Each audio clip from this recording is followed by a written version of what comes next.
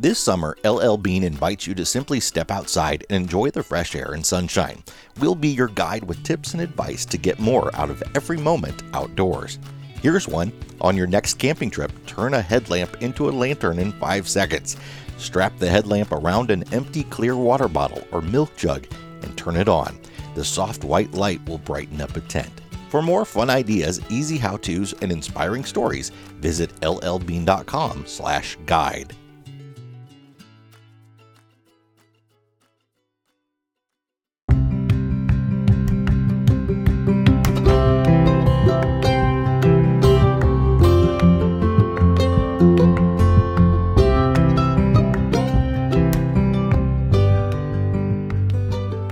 The town of Plains, Georgia, population 776, was initially inhabited by the Muskogee people. In 1827, they were moved out by federal authorities under the Treaty of Washington. By 1840, 3 separate white settlements were formed, one of them called Plains of Dura. When the railroad came through the area in 1885, the settlements regrouped to form the town of Plains. The name was changed from Plains of Dura because the businessmen wanted it shortened. The state legislature agreed to the change, and a Mr. H.L. Hudson was the first settler in the new location. He donated the land for the depot and the town itself. Plains Depot is the oldest building in Plains, having been constructed in 1888. It served the community as a freight and passenger depot until 1951, when passenger service was discontinued. The building reopened in 1976 as the presidential campaign headquarters for Plains' most famous son, a peanut farmer named James Earl Carter Jr. I'm Jason Epperson, and today on the America's National Parks podcast, the Jimmy Carter National Historical Park.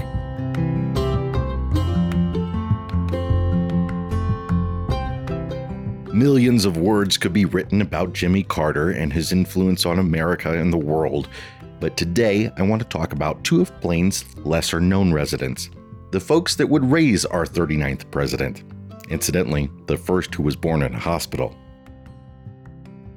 James Earl Carter Sr. was born in Arlington, Georgia on September 12, 1894. Going by his middle name of Earl, he attended Riverside Military Academy in Gainesville, where he stayed until the completion of 10th grade.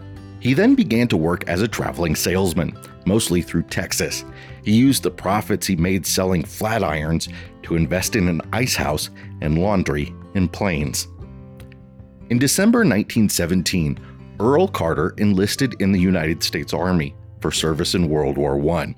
Initially a private, he advanced through the ranks to sergeant before being selected for officer training in August 1918. He completed the course at Camp Lee, but armistice had occurred earlier in the month, and the Army was being reduced in size. So Earl Carter received his commission as a second lieutenant in the Georgia National Guard.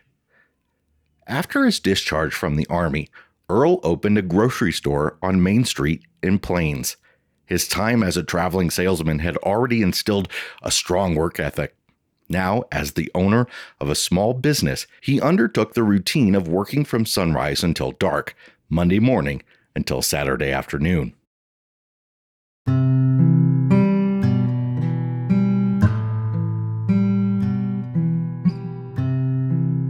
Earl Carter married Bessie Lillian Gordy on September 27, 1923. Lillian was born in 1898 to James and Mary Ida Gordy in Richland, Georgia, a town a few miles west of Plains. She was the daughter of a postmaster and a homemaker. She knew at an early age that she wanted to be a nurse, and she studied at the Wise Sanitarium in Plains and finished her education at Grady Memorial Hospital in Atlanta the year she married. The couple raised 4 children while Lillian worked as a nurse part-time in her community and at the local hospital. She also worked with her husband at Carter's Warehouse, which specialized in the buying and selling of peanuts and cotton.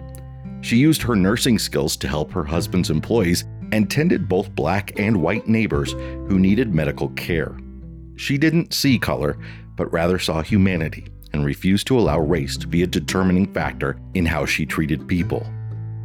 By the time Jimmy was 4 years old, the couple had purchased a new home. When Earl took the children to see the house, he realized that he'd left his key behind. A wooden bar allowed only a small space for the windows to open, too small to allow access for an adult. Earl sent Jimmy through the window to open the door. Many years later, President Carter would recall that the approval of my father for my first useful act has always been one of my most vivid memories. Southerners sure have a way with words. Around the time Jimmy was 13, the elder Carter became one of the first directors of the Rural Electrification Program, which began to help Jimmy understand the importance of political involvement on both the state and national level. Jimmy Carter may be remembered as one of our most left-leaning presidents, but Earl Carter was fairly conservative. Lillian would later reflect that the couple had to adjust to their differing political views. But Jimmy often said the family never thought about trying to define such labels. Initially having supported Franklin D. Roosevelt, Earl opposed the implementation of his New Deal when production control programs instituted under Roosevelt included the slaughtering of hogs and plowing of cotton.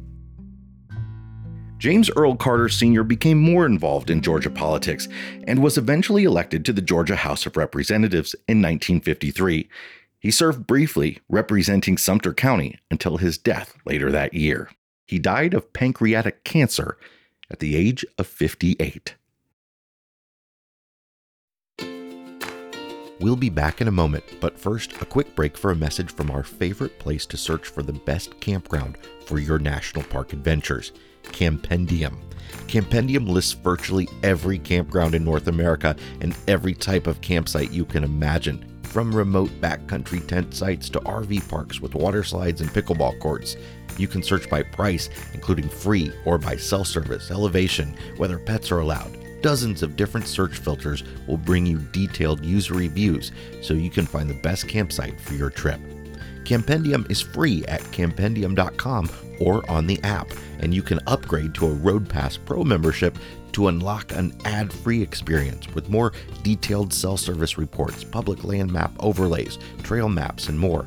A Road Pass Pro membership also includes other premium apps like Togo RV and Road Trippers. Visit campendium.com or download the app today and save $10 off a Road Pass Pro membership with code RVMiles10X.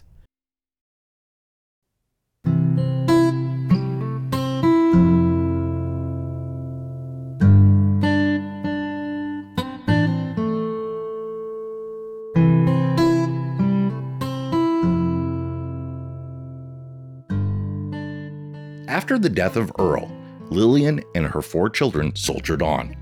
She served as the house mother for the Kappa Alpha fraternity at Auburn University from 1955 to 1962, and she helped run a nursing home in Blakely, Georgia. But in 1966, she made a major decision. At the age of 68, when many people would be retiring from hard work, Lillian joined the Peace Corps and went to Mumbai, India, where she nursed in a small clinic treating all illnesses, including leprosy. Meanwhile, after the death of his father, Jimmy left his naval career and returned home to Plains, where he assumed control of his family's peanut growing business. He inherited comparatively little because of his father's forgiveness of debts and the division of the estate among his siblings. When Lillian returned, she became a force behind Jimmy's political campaigns for state senate, governor, and in 1976, President of the United States. She went on to publish 2 books during his presidency, one a collection of letters that she'd written her family while she was away in India. Her later years were spent at her home outside Plains, visiting with family and fishing.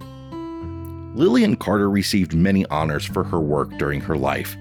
In 1977, she received the Covenant of Peace Award from the Jewish Synagogue Council of America. In 1978, she was awarded the United States Series Medal for being one of the first proponents of civil rights in her community. In 1980, she was named Honorary Chair of the Peace Corps National Advisory Council. And in 1986, the Atlanta Regional Office of the Peace Corps created the Lillian Carter Award, given every other year to volunteers over the age of 50 who demonstrate commitment to improving the lives of others. Emory University established the Lillian Carter Center for International Nursing in 2001, in honor of the work she did in India, reflecting the mission to improve the health of vulnerable people worldwide through nursing education, research, practice, and policy. In 1983, Lillian died at the age of 85 in nearby Americus, Georgia. She was buried alongside her husband at Lebanon Church Cemetery.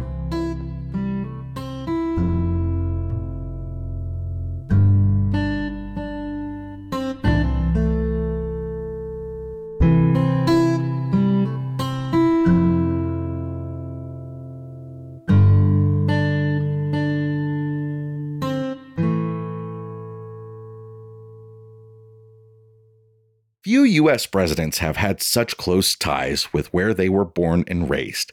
The rural southern culture of Plains, Georgia, that revolves around farming, church, and school had a large influence in molding the character and in shaping the political policies of the 39th President of the United States.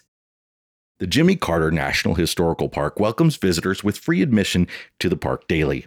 They suggest that you start your visit at the Plains High School, which houses the park's visitor center and museum. You can then head over to the Plains Depot, the 1976 presidential campaign headquarters, and museum for all of President Carter's campaigns.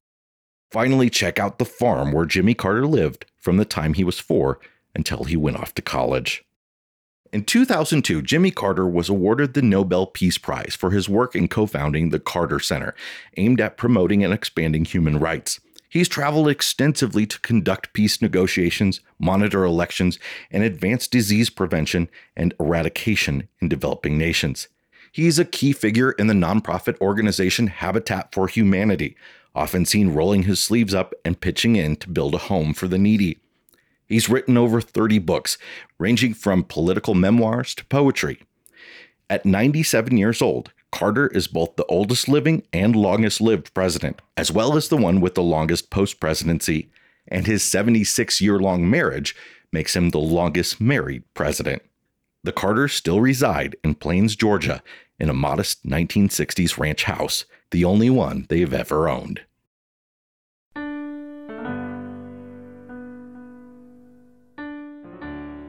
This episode of America's National Parks was hosted by me, Jason Epperson, with text from various sources, including the National Park Service. Don't forget to subscribe and follow us on Facebook, Twitter, and Instagram. Just search National Park Podcast. You can also join our America's National Parks Facebook group. If you're interested in RV travel, check out RVmiles.com and find us at the RV Miles Podcast. You can also follow Abigail and me as we travel the country with our 3 boys all over social media as Our Wandering Family. Today's show was sponsored by LL Bean. Follow the hashtag #BeAnOutsider and visit llbean.com to find great gear for exploring the national parks. And by Campendium. Find listings and reviews for thousands of campsites for your next national park adventure at campendium.com.